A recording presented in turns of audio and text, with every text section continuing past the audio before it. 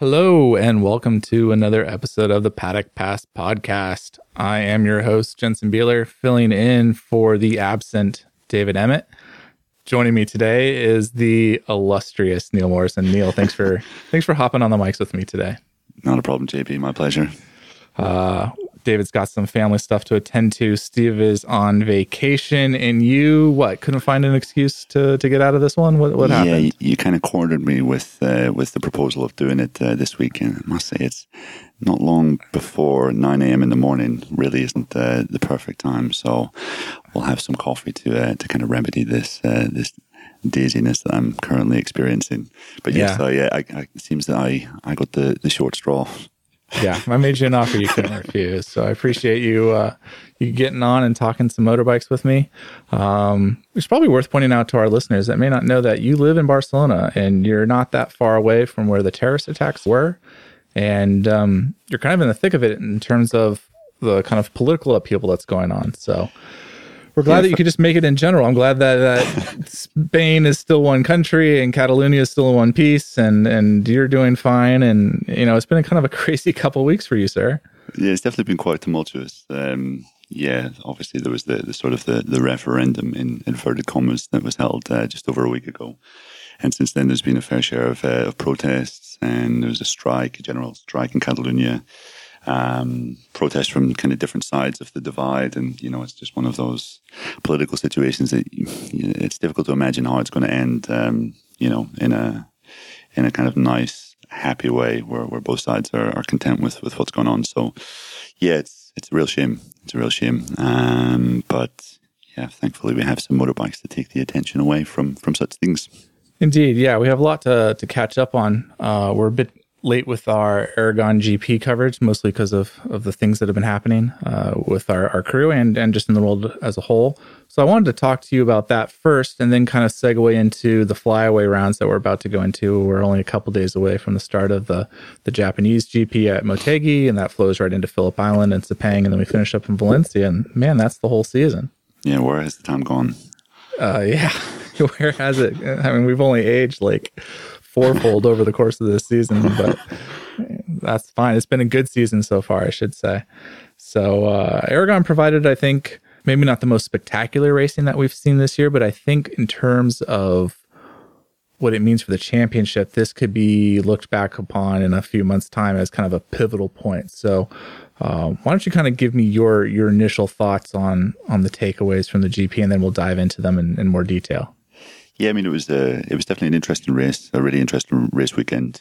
One of those strange weekends that was offset by bad weather on Friday, which basically deprived MotoGP guys of setup time.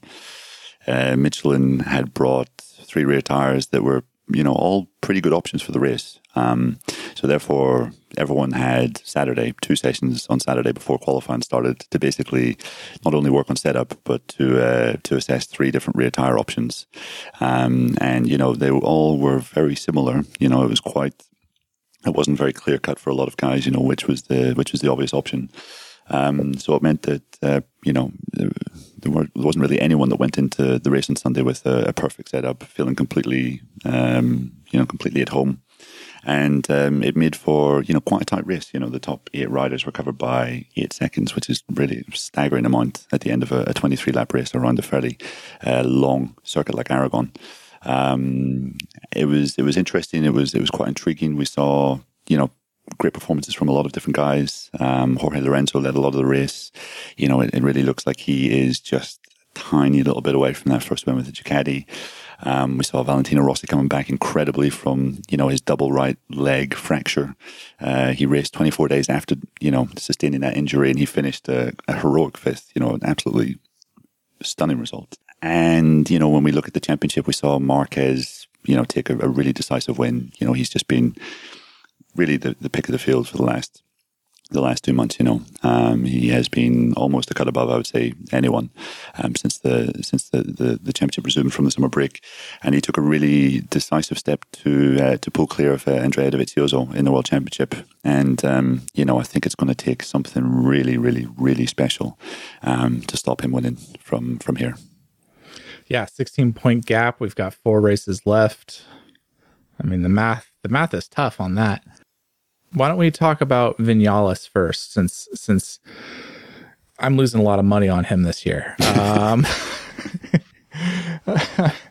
I mean, if the IRS is listening, I'm totally not betting or anything, but it's been interesting to see coming from last season where he was, quite the surprise on the Suzuki. He was winning races, looking on form on a bike that was still, kind of coming together, a program that was still coming together, and signs with Yamaha, the big shock move. Lorenzo leaves, and that's all the talk in the final parts of last season, and we're expecting this young up and coming talented rider on what's arguably the best MotoGP bike on the grid, and things start getting off to a good start in Qatar in the early races, and the boy's killing me. What's going on? Yeah, well, it's interesting you said about the Yamaha being the best bike on the grid. I think when you looked at the preseason, he was fastest at 4 of the official tests. He was fastest in every day at the 4 official tests as well. He won the first 2 races, as you mentioned there. It did appear early on that the Yamaha really had kind of ironed out all the little niggling woes that that kind of undid Rossi and Lorenzo last year. But I think, from Jerez onwards, it's kind of become clear that it isn't as complete a bike as we thought it was at first. It's not quite as adept at handling all kinds of conditions. Whenever a track doesn't have optimum grip, it really isn't as kind of strong as Honda or even Ducati. They seem to have been a little bit confused with kind of development direction as well. Vinales and Rossi have quite different styles. Vinales is very aggressive. He likes to brake quite deep. He's quite heavy with the throttle. But, that was sure as hell working in the early part of the season. So Yamaha very much just followed what he was saying. Rossi seemed to have different ideas. They got to Catalonia. They both had a disastrous race there.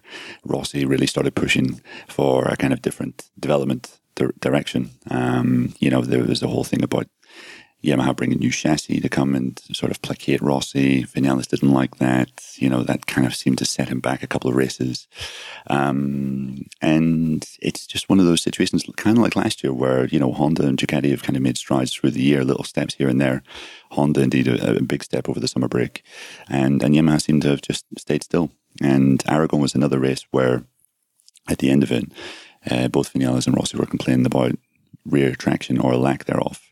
And this has been something that they complained about at Austria. I think it was something similar in Brno. They had a test before Silverstone, which seemed to cure some of those issues. But, here we are again at Aragon, where they just didn't really have an answer for Marquez, Pedrosa, and Lorenzo ahead of them. This was a really damaging race, I think, for Vinales' championship, because he loves Aragon. He has a great record there. And, after the Misano race, I thought he did really well in Misano, but he still lost a shed load of points to Marquez. I think he's lost 12 points. So he needed to really, match him or, limit as much damage as possible. And, I think he's now 28 points behind. It's going to be a really big ask for him to try and win the World Championship. I think what you were saying, JB, about him killing you, losing you a lot of money. I don't think he's had a bad season by any stretch of the imagination. I still think there's been some performances he's put in where you think, like, he's close. He's nearly there. He's nearly that championship winning rider. But it's just not all quite come together for him just yet. But he's still 22, It's still his first year with Yamaha. He's had a lot to learn. He has Valentino Rossi as a teammate, and that, as Jorge Lorenzo would ably attest, is no easy feat at all. And, I think he might not win it this year, but you wouldn't put your money against him winning it, 2018 or 19. Yeah, I think you said a lot of things there that I wanted to touch on. The biggest one, I think, is echoing that point of it's a difficult task to be Valentino Rossi's, I was going to say roommate, but teammate. I imagine roommate would be equally as tough. It'd be even more difficult, right? Who gets the top bunk? I'm sure would be the first issue. But joking aside, that is a thing that I think kind of gets forgotten sometimes. And I was wondering if you've had any conversations with members of the team in terms of what the internal dynamic is at the Movistar Yamaha team and what that has trickled into in terms of how it's, let's say, delayed their ability to develop that bike on pace with the other manufacturers.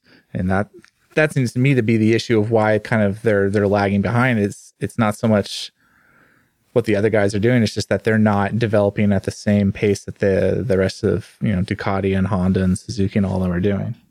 Yeah, well, I think, there's a couple of things really. I think what you said, has a certain amount of merit. Vinales he has to accept that this is Valentino Rossi's team.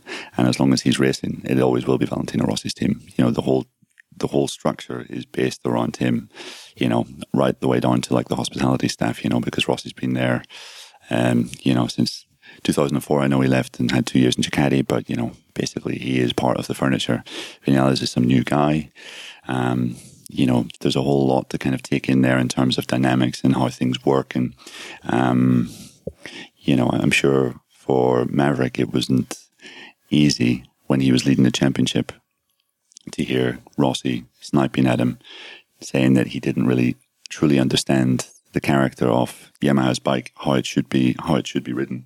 So I think there's that, and that obviously I think derailed Maverick and made him a little bit angry. There were some rumors at Brno, nothing was confirmed, but there were rumors that there was another new chassis that weekend, and Rossi was the person that got it first of all, and Maverick only found out about this on Saturday morning. He noticed that Rossi's bike looked slightly different to his, and he asked why he didn't have that, and he was told in no uncertain terms that Rossi was going to try it on Saturday, and he would maybe have it available on Sunday. And you can imagine as a guy who's at the front of the world title race, why are they giving it to him and not me?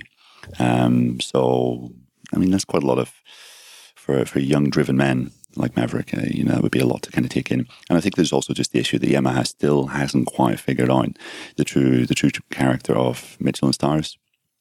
We've seen in the last year and a half that Honda's really kind of adapted the character of its bike from Bridgestone to Michelin. It used to be just a really a bike that was solely designed to brake as late as possible to sort of take advantage of Bridgestone's front tire. Now it's definitely a more balanced machine. Ducati as well, we've seen that it's it's a bike that's quite easy on the tires. Lorenzo and Dovizioso are able to run Michelin's soft option rear whenever they want, and the kind of Michelin rear, the extra grip that the Michelin rear offers up compared to the Bridgestone, has in part helped them to, limit the damage caused by the turning issues of that bike, that have kind of been age old and have lasted, for years and years and years. So I still think Yamaha hasn't quite figured out the Michelin tires and how they can kind of differ from race to race. And I think that shows in kind of the erratic nature of their results this year. Let's switch to the other side of the garage and talk about Valentino a little bit, and just lose our minds a little bit in the fact that he's racing with basically a broken leg and some hardware. That was from my perspective, it was a fantastic performance, and to get the result that he did, is no small testament to his mental fortitude and his physical fitness and just his desire. Yeah, didn't make motivation. A lick of sense to me. But, got to give the guy credit, right? Absolutely. Yeah, you weren't the only one that was kind of wandering in disbelief when the news was announced that he was going to try and race at Aragon. But I mean, it's just seriously impressive. It's just the desire that it still remains intact, that he still has that motivation to try and be back as soon as possible. It's something to behold. It's quite staggering. I don't know really of any other examples in the world of sport of a guy at 38 years old that is still willing to put himself through all of the stuff that he had to go through in those 22 days to get himself from, hospital bed with double fracture of his right leg to basically being able to run at the front of a MotoGP race.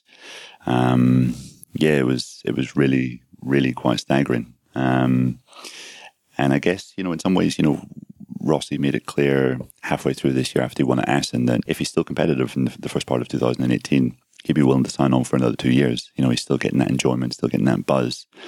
And I think, his performance at Aragon, I'm sure one of the things that he considers, or he has to consider when he's, considering extending his stay in MotoGP, is just how his body is. Is his body able to stand up to beatings like it was, say 10 years ago? Is he able to recover from injuries as quick as he was 10 years ago? And here was evidence that, yes, he is. I don't know how, but he is still able to kind of, to throw himself into it absolutely given it everything.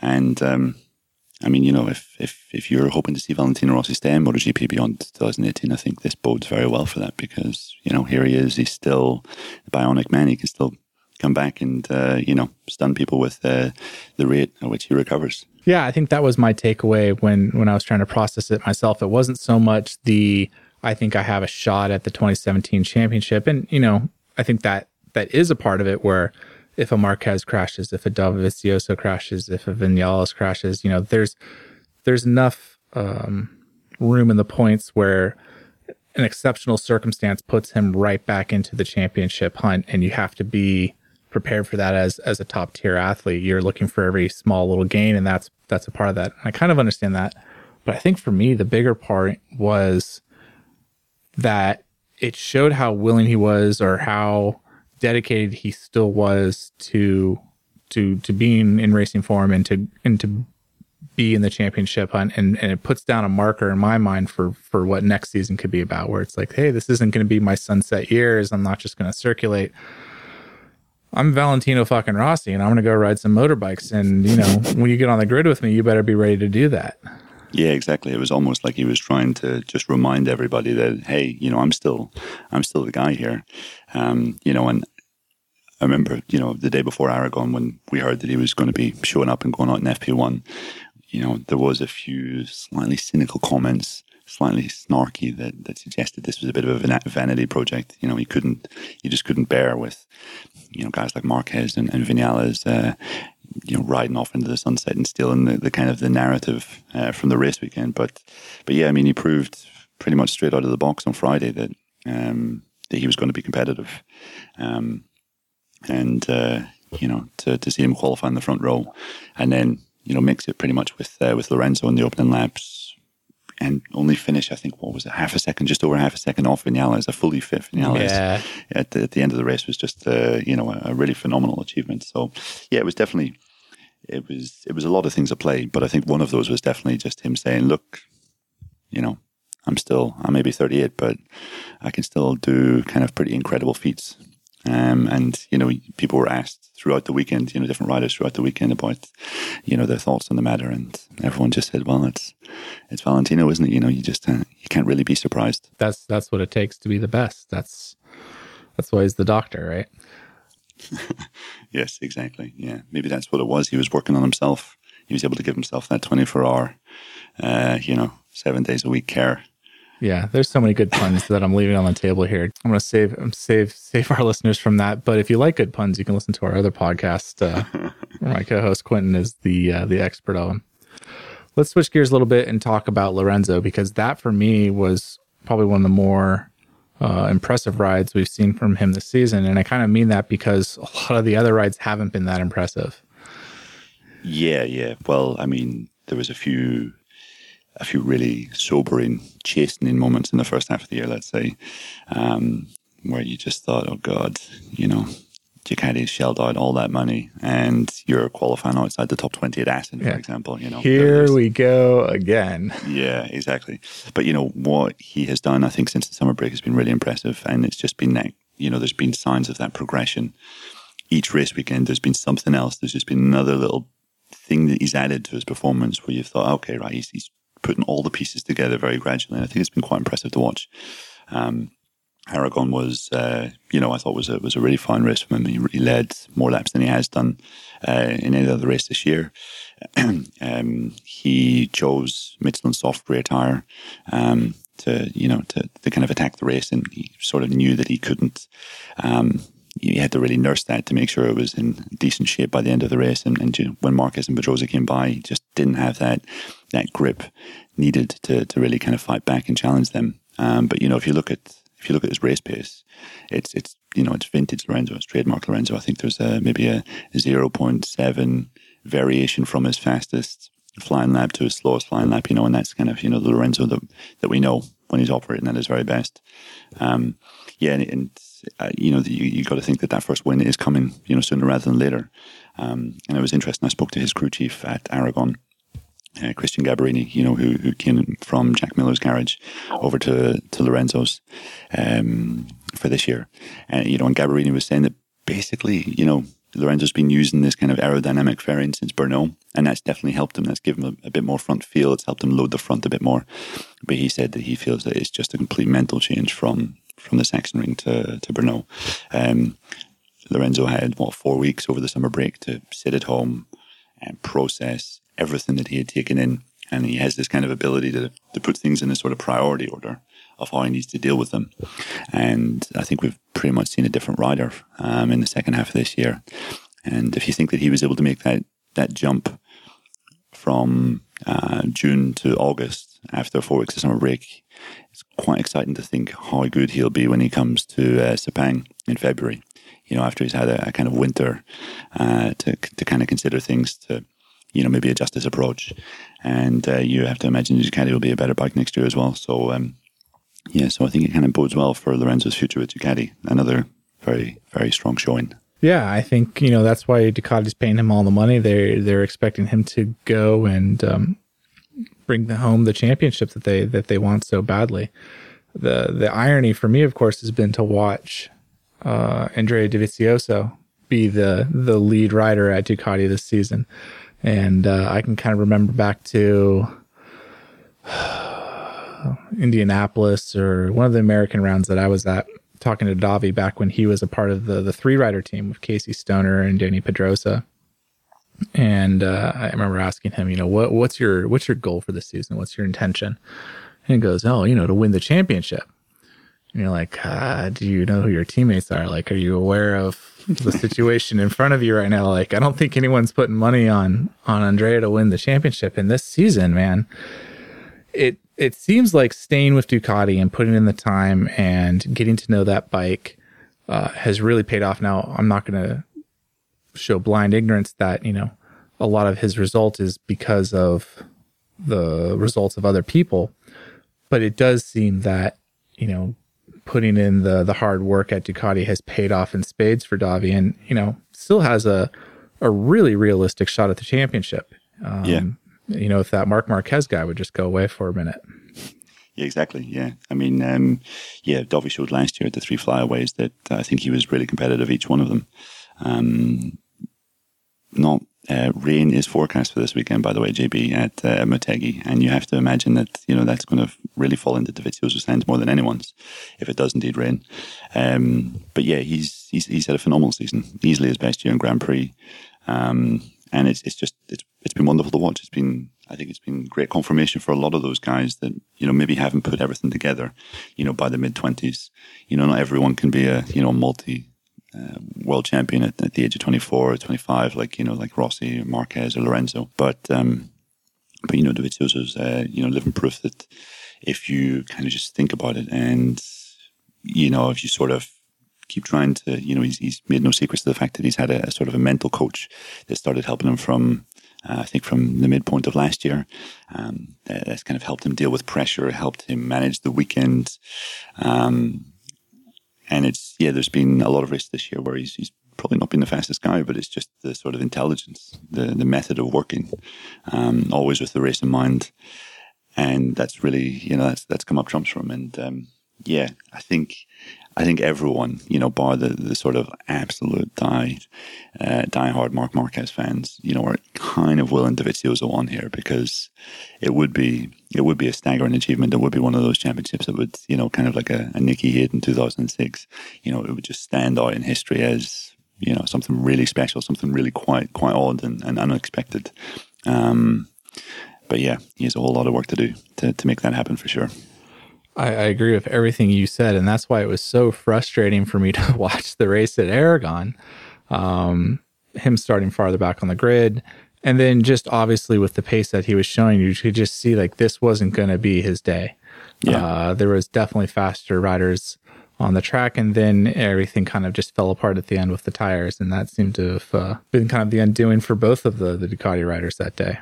Yeah, I mean, this is definitely one of Dovizioso's bogey tracks. So, he needed as much dry setup time as he could get. On Saturday evening, he was still mulling over, several tire options, and, he still had some big changes to make with the bike. So I think that really, losing Friday affected Dovizioso more than arguably anyone else on the grid. And, it was always going to be a difficult weekend anyway. I thought he rode really, really well in the first part of the race, by the way. He made a great start. He was really aggressive in the first lap. He got right up with the leading group. That was impressive. But he just didn't quite have the setup in place to keep that going. And seventh place. I mean, it's by recent standards, it's not a bad result at Aragon. But considering what's at stake here, and considering who won, it wasn't the best weekend. Yeah, that's the thing. We've got to talk about the man on the top step, Marc Marquez. I look at Aragon as kind of a turning point for his season where things weren't really clicking into gear, but this is where everything came together, put down a lot of points against Dovizioso, put down some good points against Vinales, and I think there's a sizable gap from him to Rossi. So this is, I think, that spot where now he can come in and manage the championship rather than try and play catch up. Yeah, true. Absolutely. And you just think imagine the situation he would be in had he not had that engine blow up at Silverstone. That moment is kind of keeping this championship alive at the moment because Marc's just been, in phenomenal shape.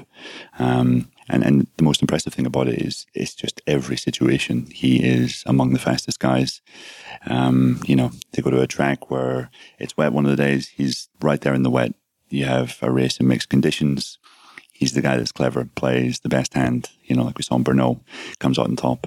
You have, a track where he's maybe not so good at in the past.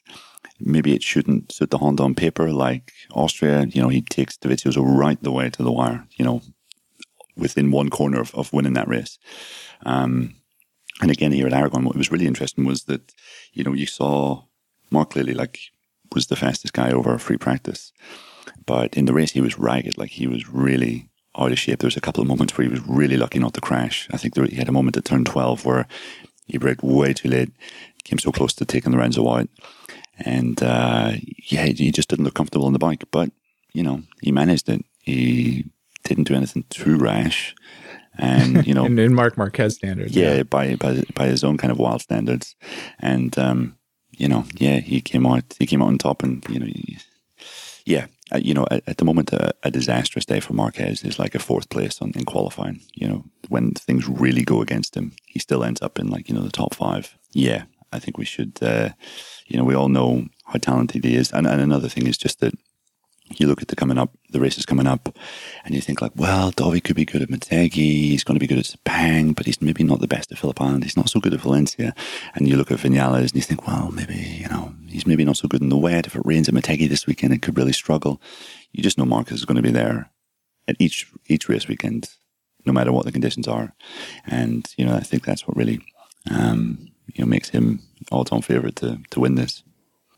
Yeah, I think I agree with you, but I also want to come back to something you said where, there were so many incidents at Aragon, and there's been so many incidents at other races where, and where, that one little thing or that one turn did catch Marc out.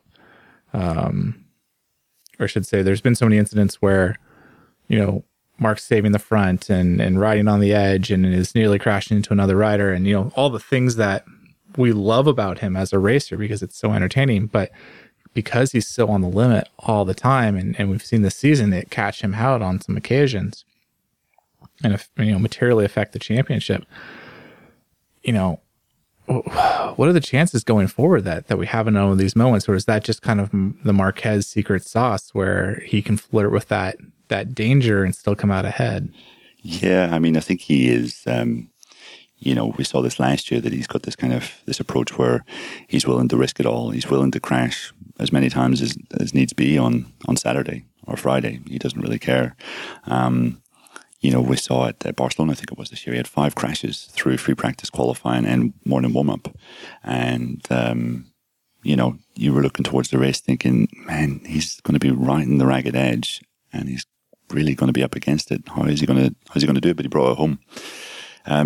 I think he's crashed 22 times this year. That's more than double, I think, already. More than maybe around double the amount that he crashed last year. Yeah, to go as fast as he's going, he has to be absolutely on the limit. But he has this kind of unbelievable ability to suss that limit out in qualifying.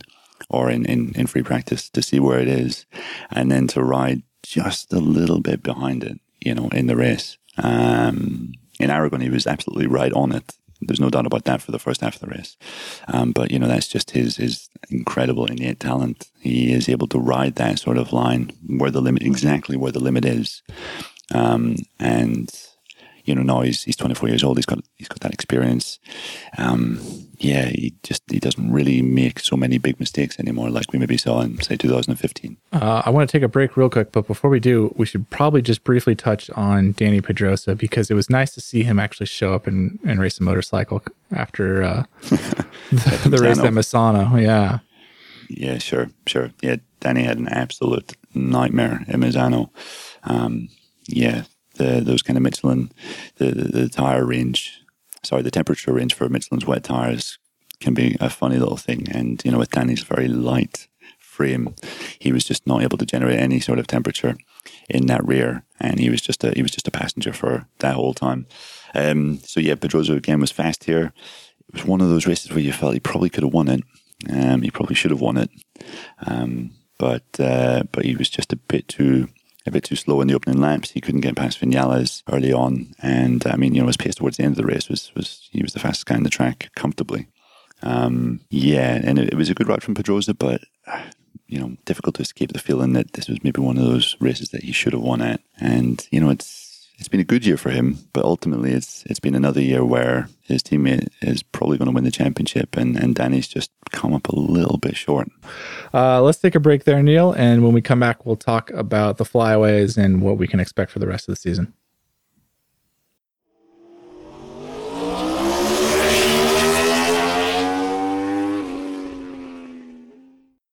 David Emmett here. Just a quick reminder, if you're listening to this show on iTunes, please remember to leave us a review and rate us, as it really helps other fans find the show. Thanks a lot. Bye.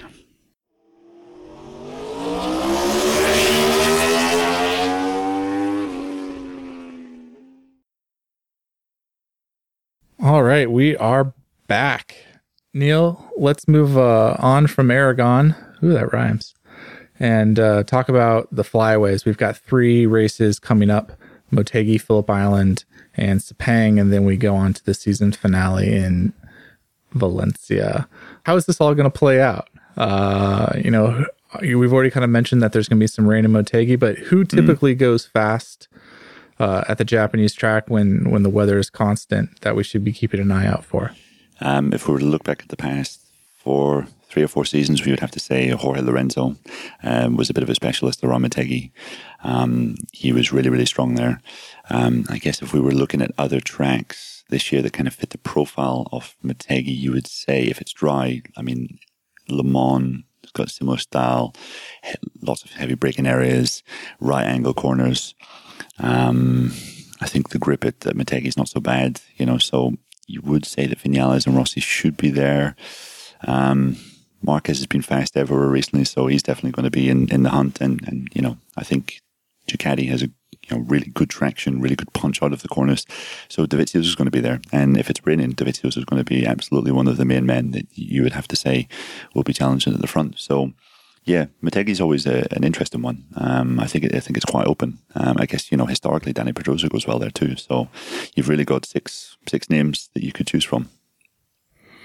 Yeah, looking at the podium from last year, Marquez, Davi, Vinales. It's like, well, those are the players for the rest of the season. So yeah, sure. Throw a blanket on them and see what happens. Yeah, Rossi and Lorenzo crashed out of the podium positions last year when they were sort of trying to chase Marquez down.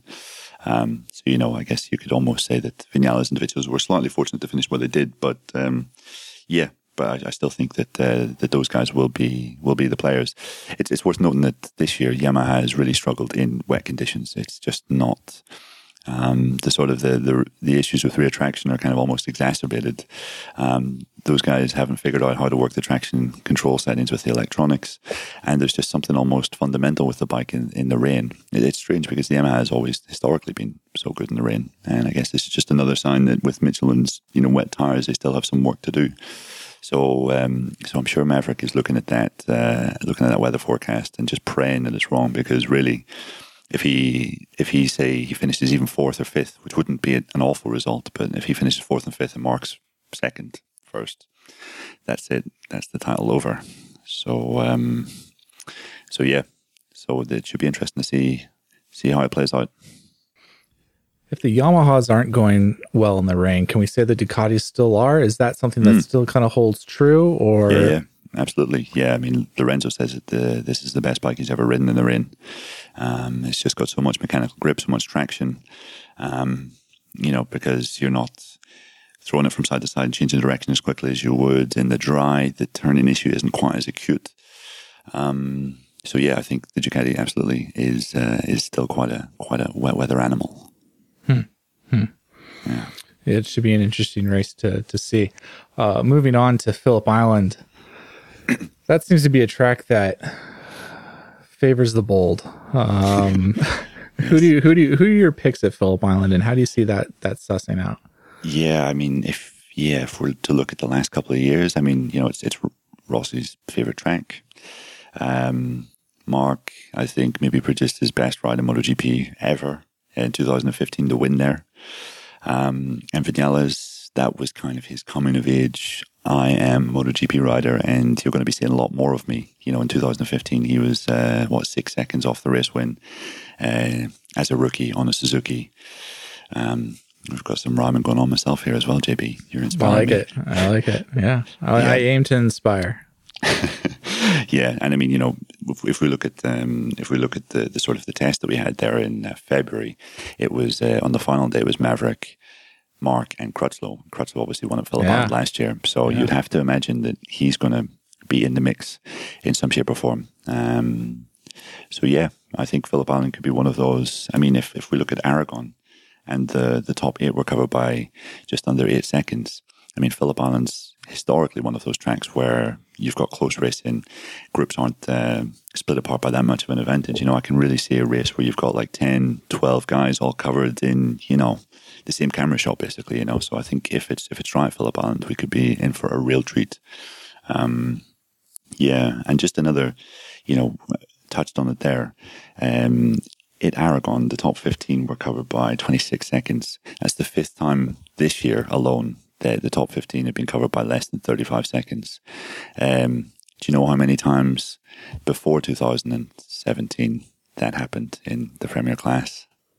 I'm going to just kind of go with never. Well, 5. Yeah.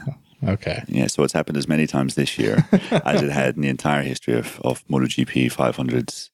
From 1949 until 2016. So it just goes to show you that this new spec software, electronic software, Michelin Tires really has brought the competition closer together. And we're seeing a kind of a sort of almost parody in competition that is unrivaled. Yeah, I mean, you're obviously better with the statistics than I am, but just from my couch, you can tell that the racing's gotten better. Every race, with maybe some exceptions this season, but most part, this has been last few years some really interesting racing, and the last this season obviously has been tremendously interesting to watch with the way the rules package has handled electronics and the variation between the teams and the riders. I think Dorna's really hit the nail on the head in terms of finding a formula that breeds competition. Yeah, absolutely. And, what's been really interesting about this year, I think, has been the sort of emergence of KTM and Aprilia, two manufacturers that you think if they play their cards right in the next season or two, could be knocking on the door for an occasional podium now and again, Yeah, I want to get to them in a minute, but let's finish up looking at these final tracks. So Sepang, Davi, Rossi, Lorenzo on the podiums last year. Do you see that continuing this year? I mean, you've done your homework. Who's your favorite? Yeah, no, I think who and by how many seconds? And can you give me the spread? And by the way, can I borrow €50? Yes, judging by the fact that you live in one of the most expensive areas in the United States, I'm going to refuse that €50 because I need it more than you do. But I think that Sepang. Yeah, it's difficult to say really because. Yeah, last year, I mean, it's a Dovizioso track. He won there last year in the wet. I think that should be a really good track for him and Ducati. I also think it would be a really good track for Vinales because if it didn't rain last year, I think Vinales was possibly going to fight for the race win on the Suzuki. He was fastest there in pre-season. Pedrosa is just an animal there. He's Pedrosa's skill for the last 10 years in MotoGP has been his ability to kind of pick up the bike and get it onto the fat part of the tire, and that really works well coming out of I think the penultimate turn at Sepang, which leads onto a long straight, and the last turn, which also leads onto a long straight. So I think Dovizioso, Maverick, Pedrosa are going to be really, really strong, and Mark going to be there every race, I think. So yeah, interesting, really interesting. I'm kind of maybe being slightly pessimistic about this world title, saying that it's Marquez is to lose or whatever. But all it does take is just another freak incident for it to be crazy. And as we saw in 2015, when you go to those kind of the final 3 races with so much at stake, then there's a chance of you kind of acting a bit out of character like Rossi did, at Sepang. And when did that happen? I don't remember that. Yeah, you might have read about it somewhere. Is this going to be a championship that goes down to Valencia? Do you see this wrapping up in Spain, or is this something that a Marquez or a Dovizioso or Vinales wraps up before then? Maybe it's kind of impossible for Davi and Maverick to get it in before then, but is this something Mark can finish up before Spain? Yeah, I think so. You think so? Yeah, that's where you're putting your money then? Yeah, I think so. I think if we have a wet weekend in Motegi, that's Vinales out of it. Dovizioso, he finished 4th, I think, at Phillip Island last year, but it's not one of his favorite tracks. He's a guy that breaks really late. He's not as adept at kind of doing the whole flowing, maintaining huge amounts of corner speed kind of thing that Phillip Island demands. So there's a weak track for him. As I've said several times already, Mark's strong everywhere. So I definitely could feasibly see him wrapping it up at Sepang. Yeah. But let's hope not. Yeah, let's assume for a second that you're wrong. Because you've never been wrong before. So let's say the stars align and you're wrong for a change. I mean, who are the riders that are going to come into play here and kind of mix it up? Because, I look at kind of the names that we've been talking about through these last 4 rounds, and there's some guys that are outside of the points, that are outside the championship hunt, that are serious contenders for race wins, that are definitely serious contender for podiums, and they're going to rob points off the guys below them that could be our Marquez's and our Doviziosos and our Vinaleses and so forth. Sure. So who's the number one threat coming from outside the championship hunt? I guess, at Motegi and Sepang, I would say it's Pedrosa and Valencia as well. He's really strong at those tracks. At Phillip Island, Crutchlow, I think, is a guy that you have to wager would be willing to put it on the line to stick it on the podium. Johan Zarco has been really, really impressive at certain points this year. He is, if you look back at his form in Moto2 over the past 2 years, very good at Motegi. I think he scored maybe his first Grand Prix win there, Motegi back in 2010, was it 2011? Zarco, you could see him kind of pulling off a really great result, in the final 4 races. He's probably been the revelation of this year. And Lorenzo, Lorenzo's just been building and building. We mentioned that in the previous section of the show. There's 4 guys that aren't involved in the championship, but you could easily see them finishing ahead of one of the 3 title guys. Yeah. And then and then you've got Rossi obviously as well. Rossi's going to be there or thereabouts in most of those encounters too. So it's Marquez. My money's on Marquez, but it's not going to be straightforward. No, I do. I think it is going to be a good fight, and it'll obviously shake out in the next week or two. I think Motegi will give us a good insight into where the championship goes from there. But yeah, if it's wet, it's probably worth saying. Petrucci has been stellar in wet conditions this year. He's on a bike that's quite similar to Dovizioso. Was a lap away from winning his home race at San Marino in the rain. And if it's wet here in Japan, Danilo could be a shout for a podium, if not more. Yeah, I think absolutely. If you want to talk polar opposites, Lorenzo in mixed conditions is an absolute nightmare, and Petrucci seems to shine. It's been a great season for him in that regard. Yeah. I mean, he's 2 times now that he's come within, a whisker of taking his first win, and it's kind of funny seeing his progression from finishing on the podium at at Mugello, standing on the podium, third, crying, looked like it was the best day of his life, and then watching his reaction at Essen where he finished a place higher but just missed out in the win, and he was so angry. He was so angry that he had missed it, So you have to feel that, if the stars align, that, Danilo's first MotoGP win isn't far away.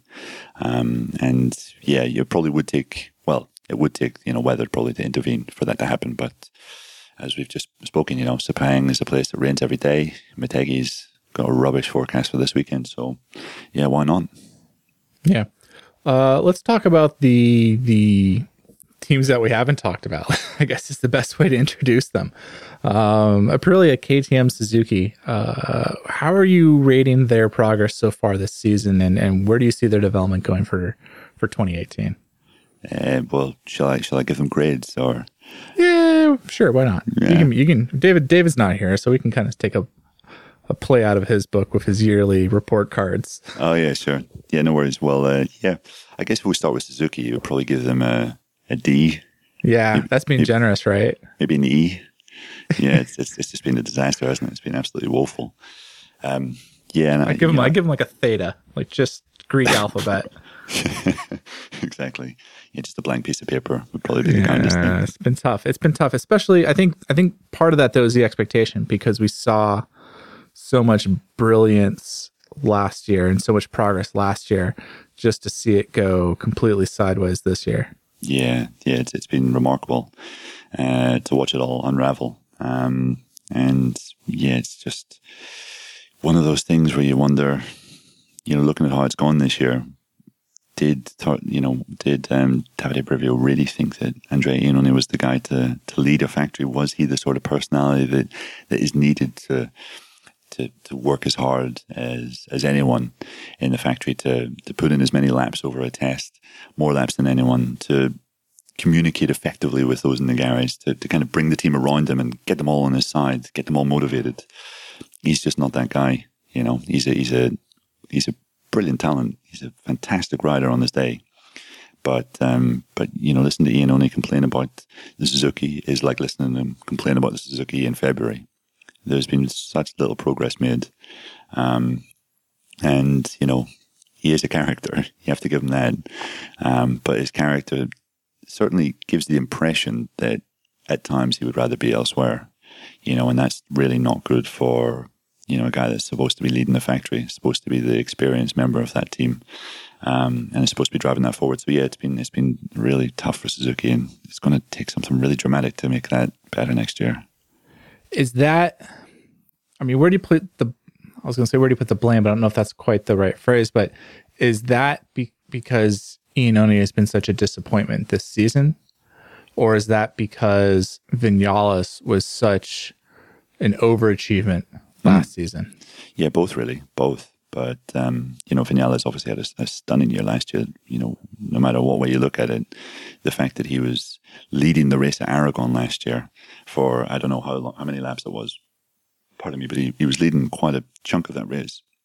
He qualified in the front row at Misano. Like, the Suzukis were absolutely nowhere at Misano this year. He did some remarkable things last year. There's absolutely no doubt about that. But I think, he's been poor. There's no getting around it. And there's been no progress. There really hasn't been any progress at all. It's just not worked out. Yeah. Well, so again, let's, just to play a little devil's advocate a little bit more. Is that no progress because Suzuki isn't taking their GP program as seriously as they should be, which is was always like kind of the worry when they came back in. They were trying to court top level riders, and it's like, well, in the past you kind of left people hanging in terms of your development and how much you were willing to spend? Or is that because Suzuki's program is so dependent on getting good feedback from its riders, and that's just not part of the feedback loop right now? You have a rookie rider in one seat, and you have You have Andrea Iannone on the other. I don't know how to describe him beyond. He's a singularity in himself. A character. We'll call him a character. I have no words. I have no words for that man. But is that because there isn't a strong development rider, or is that because there isn't strong development going on in Japan? I guess is what I'm trying to get to. I mean, it's, I think on paper, if you look at it, I mean, yeah, like, Vinales wanted his team to leave and go to Yamaha with him, and his team actually turned him down and said, no, we're really happy with how things are at Suzuki. We like the way they do things. We like the way they go about their business. There was a really good core team spirit there, a good method of working, and a kind of, sort of a David versus Goliath mindset where, they knew they were kind of up against the odds, but they kind of reveled in that, Almost like a Davide versus Goliath. Oh, no, you went there. Yes. I mean, I don't think it's through a lack of trying. I mean, Suzuki, they've changed their project director, the first third of this year. They have brought a lot of different test parts to, the various race weekends. It is worth noting that this year they lost their kind of their testing concessions, that MotoGP new factories have. Right. Vinales' great results last year meant that they lost that kind of unlimited testing. They had to put a seal in their engine. And it was interesting, actually, after Aragon, I think there was a story in motorsport.com. Spanish colleague Oriol Puigdemont was reporting that basically Suzuki had, a selection of engines to choose from at the start of the year, and it's kind of been accepted within the factory that Iannone, plowed ahead with the wrong engine, basically. So that seems to have kind of been something that's underlying some of their issues, But I don't know, man. I still think, if Vinales was on that bike, he would be pushing for the podium. I really do. And I think even you look at the autumn of 2016, Aleix Espargaro was fighting for the podium in Motegi and Phillip Island. That was a good bike, at the end of last year. That was a really good bike. And, I can't believe, I don't think any of the other factories have taken giant strides this year. I don't believe that that Suzuki can be that far away. Well, let me play counterpoint for you again, because is it that the bike was so good last year that Aleix Espargaro was able to make good results with it, or is it because Aleix Espargaro makes good results with whatever he's on? He did quite well on the CRT bike. He's been doing fantastic things this season with the Aprilia. It's one of those things where I guess what I'm trying to do is suss out how much of this is the riders at the teams and how much is this the teams themselves, because Aprilia has taken another step forward this season, at least with Aleix. They've taken about 5 steps backwards with Sam, but that seems like that program's really making progress. And I was talking to one of the team members the other day about it, and they were very positive about the gains, but he was also quick to point out, like, a lot of this is Espargaro, or a good portion of this is Espargaro in terms of not only the feedback that he gives, but also just his ability on race day. Yeah. He's a good rider. And he's proved over the past, 3 years that if you're a new, factory, or you're a factory that's returning to the series, he's a really capable guy of bringing that project up to the, the kind of the necessary level of being competitive in and around the top 6. I think Suzuki made a massive blunder letting him go. Massive blunder. Let's remind ourselves that Davide Brivio chose Alex Rins over Johan Zarco as well. They had a pre-contract signed with Zarco. Yeah. Just think, like, would things be that different had he been there? I think we could make a few statements about the rider lineup for Suzuki this year, and not many of them would be positive. And that might be the same said about KTM. It's been a tale of two cities over in Austria as well. Yeah, it has. Yeah. Well, I think it's been a tale of just remarkable progress and sort of defying expectations for KTM. That bike is now a top 10 bike, and it's not a surprise anymore to see Pol Espargaro in the top 10 in any kind of session. It's really, really impressive to see just how far KTM have come, and their performances in the past, 3 months really make you wonder, like, where is the limit for this for this project, you know, and you have to say that the limit is right at the very top. I was a little bit skeptical whenever the whole thing, you know, came out, and we heard Stefan Pierer say that, you know, his dream is to win MotoGP one day, and you think like, yeah, you know, okay, you've succeeded in other series, you know, you've done well in other series, no doubt. Like, I mean, you know, doing it in Supercross, MXGP, Moto3, those are elite level competitions. But, you know, if MotoGP is kind of another level, you'd have to say. But yeah, I just love the whole way they've gone about it. It's just been so clever. And yeah, in Espargaro, they've got a rider who, you know, his style is suited to the bike, a guy that can really push things, is so motivated and is prepared to, you know, I think in terms of development, he's exactly what you need. He's a guy that will just go out on his out lap and will be giving it everything.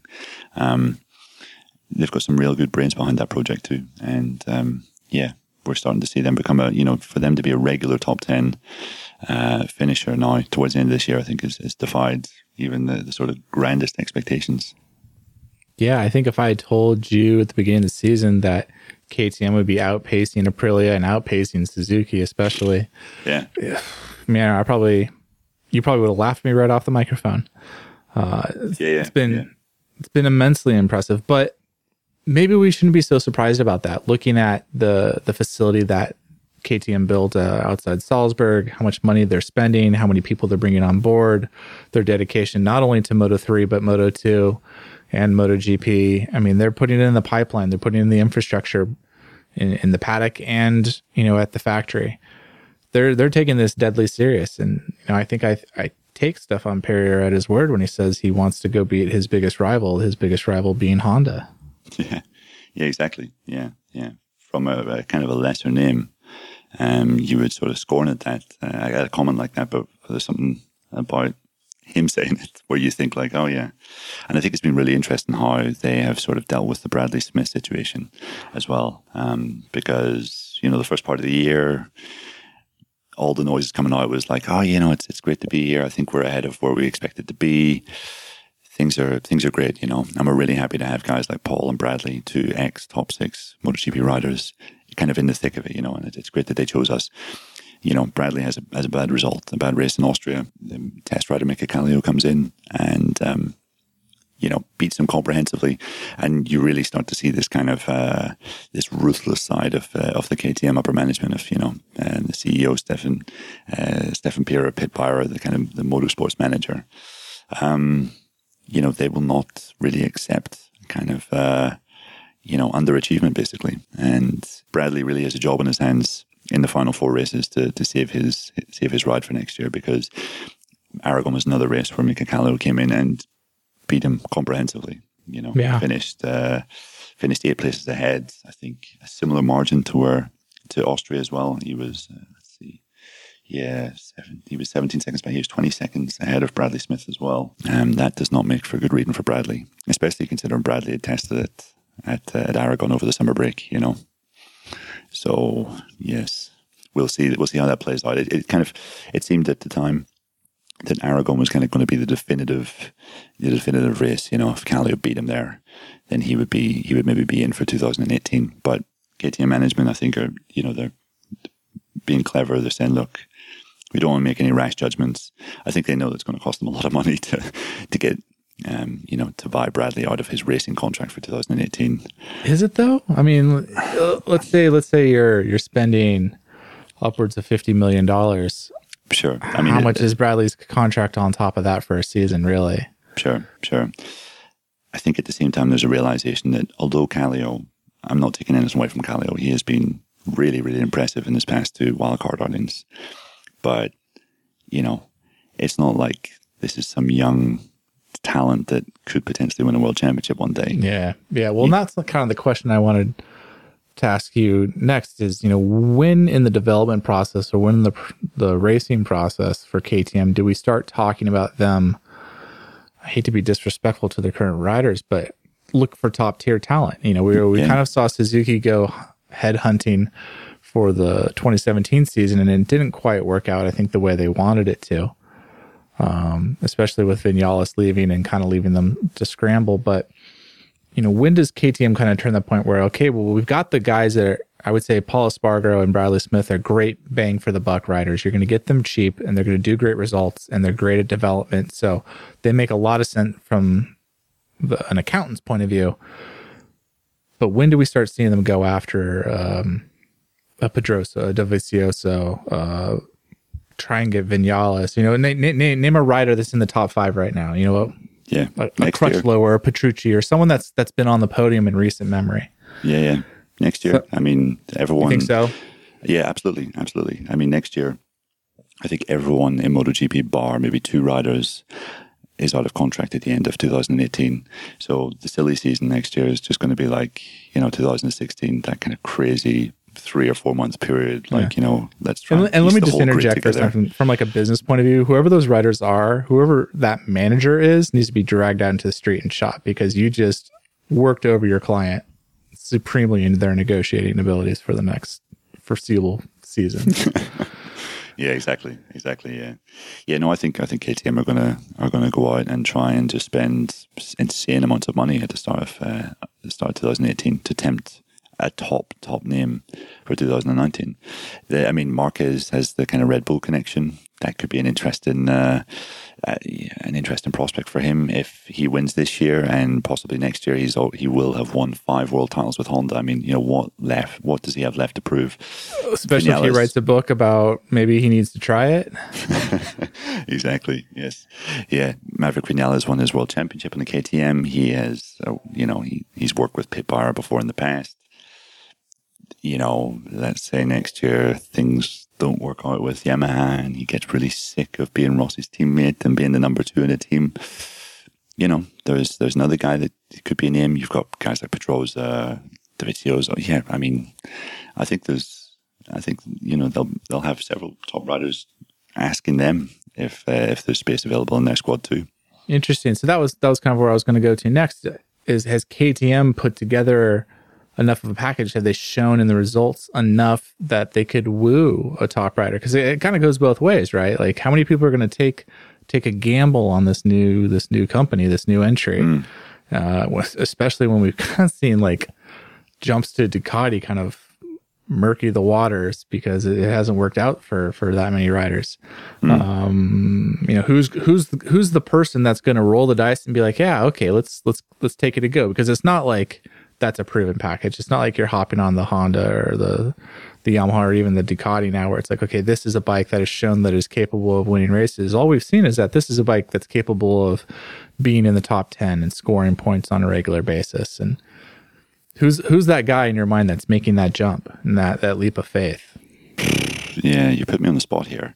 I know. Yeah. Well, you did that to me with the statistics, so this is only fair play. Yeah, Mark, maybe. Danny? No, you're out of your mind. No, you're out of your mind. Can I really see Pedrosa staying with Repsol Honda beyond 2018? I'm not sure. I see him retiring there, though. That's the thing, right? Well, possibly. Yeah, you're right. Will you want to continue after 2018? That's a good point. I honestly think that you look at that, you've got an ambitious company, you've got a well-resourced company, you've got a company that knows how to do things in terms of making sure people are happy, making sure people feel respected, and making sure that people feel valued. I don't really look at that project and see too many pitfalls other than the fact that it's a lack of experience. There's a kind of romanticism about it as well. This kind of new factory coming up against the odds. Okay, it's got a massive backer in Red Bull, but yeah. Or do they bring a talent from Moto2 up? Well, yeah, you've got 2 very talented riders in Moto2. They've got Miguel Oliveira, Brad Binder. Yeah. Yeah. You have to imagine that KTM will probably have 4 bikes in the grid in 2019. So could they even have a junior team in place for 2019? Guys like Binder, Oliveira, have kind of shown this year Moto2 that they'll probably be fighting for the title next year. So, yeah. So yeah, there's also a possibility that there could be a rookie there. Going off this year's performances, I'd be surprised if they didn't want to keep Paul Espargaro. But again, we're getting very far down the line here. Yeah, well, I guess it's been so interesting to watch different teams and different manufacturers. I guess it's really at the behest of the manufacturers of bringing in promising young talent and getting them into MotoGP as quickly as possible to learn the paddock. Looking at the Jack Millers, looking at the Folgers, looking at the Zarcos, and saying like, okay, we're going to put some investment into you. That's going to take a couple years to train you up, but you're our guy in a year or two. Yeah, sure. And so, what was the question again? I didn't have a question. I was just trying to sound smart. and you succeeded. All right, sir. Yeah, let's take a break and we'll come back and do our winners and losers.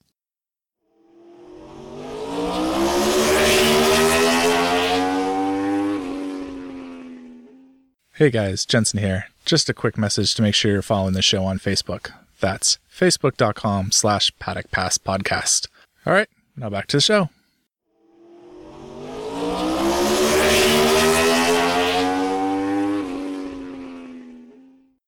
All right, Neil, we are back. I want to talk some winners and losers with you, sir, and see who you pick from the Aragon GP as the man of the day. Who is your pick? Lay it on me. Well, if you say man of the day, I mean, I don't know. I guess there are some very obvious choices, Marquez obviously took a big step to the title. Lorenzo was great, probably his best performance for Ducati to date. Rossi, I was going to go for Mika Kallio because his performance across the whole weekend was really impressive. But you know what? Looking past Valentino Rossi would be a great injustice for everything that he did, for getting back onto a MotoGP bike 22 days after his injury, to qualify in the front row, to finish just over half a second back of his teammate. It was seriously impressive, even for a man who has defied expectations on so many occasions before in the past. And it was, a timely reminder that the boy still heals. He still has a bit of inner strength about him, and he wants it. I mean, if anything, it just shows you how much he still wants it.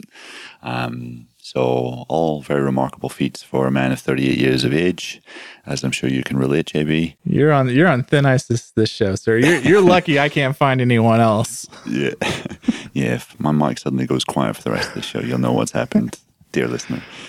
So Rossi, my man of the weekend at Aragon. What about you, JB? Who was your winner? No, I think that's a solid pick. It's a predictably safe response from you, as I've come to expect. Me. Yeah. Whereas I only had one name, and I'm wondering if you can see it on here. Oh, okay, right. So I wrote this down, and excuse my cursing, Mika fucking Kallio. 3 exclamation points to that. Incredibly impressive ride.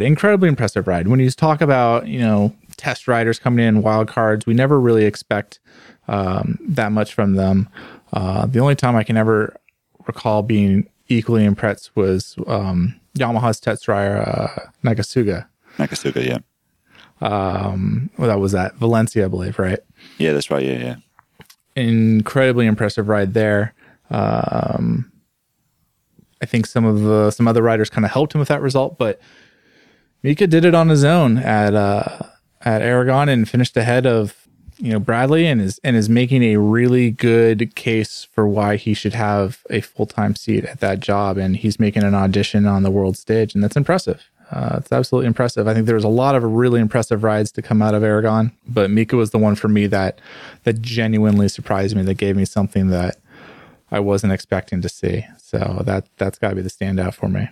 Yeah, I think it's a really good shot. And, it wasn't just the race. It was an FP3. In the dry, he was 5th. I mean, to see a KTM in the top 5 in a dry session around this track like Aragon is really remarkable. He, by his own admission, he screwed up qualifying. He crashed when he probably had a shot of qualifying in the top 10. But yeah, it was a really, really strong showing from Mika. And basically, he knew he was riding for a job. He, he threw caution to the wind and went for it. And, it has to be admired. Yeah. Yeah, I think that's where the big gains are made, and I think that's the same that goes for Rossi. I think that's, I give you a hard time about it, but I think it's a solid pick because, we are attracted to these stories of greatness. That's what makes motorcycle racing so fantastic to watch and why it's, a sport that's enjoyed around the world, because it is such a spectacle of achievement. And I'll always remember Lorenzo and his collarbones. And I think Rossi's leg at Aragon is another one of those kind of moments where, like, we're going to talk about that for years to come, where that was a point in time that showed the dedication of the rider, because no one would have faulted him for packing it in. No one would have faulted him for waiting until Motegi to go ride, or anyone to say, like, oh yeah, I'm just going to go circulate. I'm 38 years old and I'm, just going to kind of phone it in the sunset of my career and just collect my paycheck and do all those things. And that wasn't the case. He showed that he's still that rider. He's still that guy that's willing to take it to 10 tenths and beyond. So that's immensely impressive. Absolutely. Absolutely. And, you look at the Friday, we mentioned that it was wet. Weather was rubbish. I mean, that could have just been Rossi's cue to sit in the garage all day, chill, recover some strength. But no, he was out there risking it, putting in as many laps as he could. It was that kind of ability to just like put danger out of his means of thinking. I mean, he's been doing it his whole life, so it's probably not as big a deal for him as it seems for us. But it's still quite a staggering achievement. So yeah, I think we can both pat ourselves on the back, JB, and say we chose well for this week's winners. Well chosen. Nice one, well Ross. chosen. Yeah. Well done, sir. Well done. High All five. right, Chest pump. Just bump. Easy now. Don't get me excited. Talk to me about your losers. Who just screwed the pooch at Aragon for you? Well, I mean, you could quite feasibly say Bradley Smith. It was a difficult weekend for Brad. You can tell he's just getting really sick of having to answer the same questions that he's been asked the last 3 or 4 races. Are you going to be here next year, Brad? What does it feel like what does it feel like having Mika Kallio come in? Yada yada yada. It was a bad weekend for Brad, but I'm going to say Maverick Vinales is my biggest loser of the weekend, because I think this is probably the definitive. Well, maybe I'm overstating it, but I think 4th place at Aragon is a bad result for him. I think it showcased feelings that we have seen several times in races before this season, where Maverick still just hasn't got that sort of lightning ability to get off the line and get right down to his optimum pace straight away. It takes him 5 laps to sort of get that rhythm, to find that sweet spot, to get the fuel down and to feel really comfortable. And, I think he went with the same tire choice as Rossi, and Rossi was, lighting it up at the front, really fast, mixing it with Lorenzo for leading the race. So I think Aragon was a race that Maverick had in his calendar as one where he would challenge Mark, where he would probably maybe take some points off him, and to come away losing 12 points to him at such a crucial stage of the championship is, I think, quite bad. Yeah, no, I think you're right. I think that's the death blow, right? Possibly. Yeah, 28 points is a big ask. Big ask. So yeah, that could be good night, sweetheart. Yeah. What about yourself, sir? Yeah, no, I had Bradley Smith down as one of my early thoughts as well. I think you have to, right? If Mika Kallio is going to be my winner, Bradley Smith has to be the counterpoint loser on that.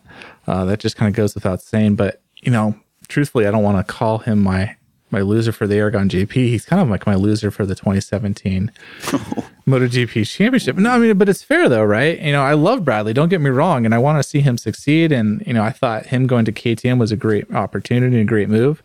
But you're seeing what Paul Espargaro has been able to translate out of that, and you look at what he's been able to do, and you're just like, man, night and day. But truth be told, I got to give the mark to my boy Andrea Dovizioso, as much as it hurts to say. Davi had one goal at this race, and it was damage, limitation, damage control to what was surely going to be a good race for Mark. And to have such a swing in the points coming out of it, and kind of seeing what Lorenzo was able to make out of that weekend kind of shows like, this is what could have been, I still think Mark was going to come out of Aragon, the championship leader, but I think Davi could have been right on his heels where, whoever finishes ahead of the other in the next race is leading the championship again. And now I think climbing back from what is it, a 16-point gap over 4 races is a really tough ask. You're going to have to count on Marquez getting some thirds and some fourths and some fifths, whereas before it would have been just, finishing ahead of him would have been fine. And I hate to think that this is going to be looked at the turning point where he lost the championship and lost Ducati a very important MotoGP championship that they've been working hard to do. And I think that in a way is unfair because I don't think that was the expectation that was put on him at the start of the season, but it's kind of the one that he created himself with his success. So, maybe it's a good problem to have. But yeah, it's tough. It was tough being a Davi fan on Sunday watching that race, man. I'll tell you, especially at the end when he's just starting to fall back in. And truth be told, I don't know what he does different other than maybe pick different tires. And I don't even know if that was really going to be changing the price of bread in terms of what the results were. Maybe he picks the harder compound and he finishes even further back because of it. So yeah, it's tough. That's the way the cookie crumbles. Yeah, sure. It was I agree with you. It was a bad race for Dovizioso, really. At such a critical point of the season. It's just occurred to me that we haven't really praised Aleix Espargaro for his performance at Aragon, 6th place. Truth. Yeah. 6.9 seconds off Marc Marquez. I think equaling Aprilia's best finish in MotoGP in the 4-stroke era, and I make it the closest Aprilia has finished to the race win ever in the Premier class. So that was a really, really strong ride. Another contender that we passed over for ride of the day, for winner of the weekend. No, I think your statistical mind brings up some really good points. And when you look at where was that team last season and where are they now? And they had an absolutely brand new bike at the start of last season. They were late. They missed, I think, one of the preseason tests, Phillip Island. In fact, they were running the 2015 sort of Evolution bike at the first test. They missed the second test. So it was they were really behind schedule. But by the end of last year, that was quite a good bike. And Alvaro Bautista was regularly qualifying in Q2. And I think they had a few top 10s. I think it was on the right path, let's say. It was definitely showing that they were going in the right direction. And this year, it's a good bike, man. But it's just they've reliability, and Aprilia, it does seem like quite a dysfunctional place to be sometimes. It's kind of well intentioned, and there's definitely the know-how, but how they do matter. Look at how the whole Sam Lowes thing has unfolded. That was it was just kind of quite strange how they handled it, so I think it's quite a dysfunctional factory at the best of times, but there's potential there. They've got a good rider in Espargaro, and it's been interesting to hear him say over the previous month, or the past month, that Aprilia basically next year is the most important year in the factory's history because they've never been as close to Honda, to Yamaha and Ducati. Yeah. And it's almost like he's trying to rally the troops. He's saying, guys, we're going to make this next step because we're so close. Please keep the interest there. Make sure that this doesn't dissipate. Make sure that you're still giving everything going into the winter break, because he can feel that that could be a regular top 6 bike next year, maybe even better. They definitely need to keep it on the boil and keep pushing forward. From that same vein that we were talking about with KTM, and how do you take that next step? How do you start grabbing a tier 1 rider? How do you start proving to the paddock that you have a package that isn't going to waste the very few and precious years you have in your motorcycle racing career? And I don't think Aprilia has quite made that turn yet, but next year they really could. They really, really could if they keep on the trajectory that they're on. And we'll see how it shakes out for 2018. But I think that's a fair shout for Aleix. As a rider, he continuously impresses me. Maybe one of the most underrated riders in the paddock, in my opinion, just in terms of just all the horrible bikes he's had to go ride and the better than good results that he's been able to make out of them. It's quite impressive to me. Yeah. You and I both, sir. Good. I'm glad we're on agreement. We can end on a positive note. For once. for once. You're obviously not heading out to Motegi, but will we see you at any of the flyaway races, or are you going to keep your base of operations in Spain? No, I shall be going to Australia, flying there on Sunday, just after the race in Motegi is finished, and then I'll be up in Malaysia after that. So busy couple of weeks ahead, but two fun weeks, two good tracks, two good runs to be at, and as we kind of said earlier, let's hope that there's still something left to play for in Valencia. Yeah, I hope it comes down to the wire. That the fans deserve it from this season, and it means if we get to Valencia and we don't have a clear championship winner, that means we've had some really good races at Motegi, Phillip Island, and Sepang. So I like that.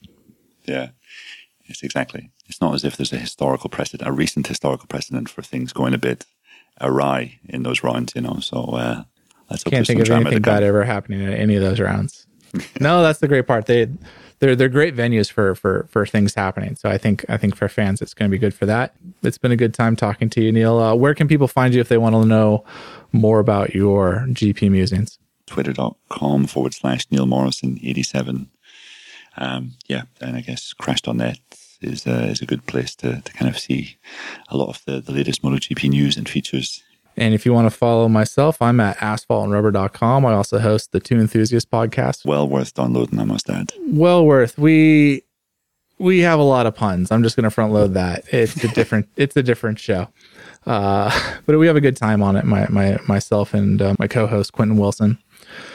Of course, you can follow the Paddock Pass podcast on Twitter at Paddock Pass Pod. We're on the Facebooks. We're even on Instagram, Neil. Did you know that? Are you following us on Instagram, Neil? You know what, JB? That is news to me.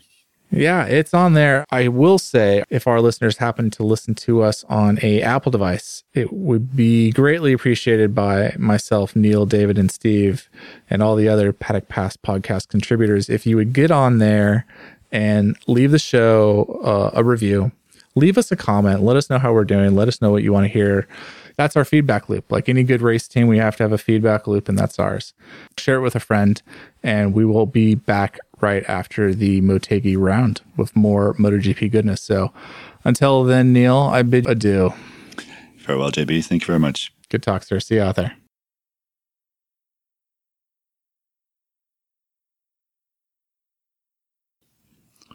He's professional. He is a professional.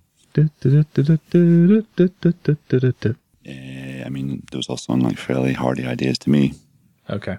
Yeah, pretty good. All right. Spot on, Bevan. Absolutely. Spot on.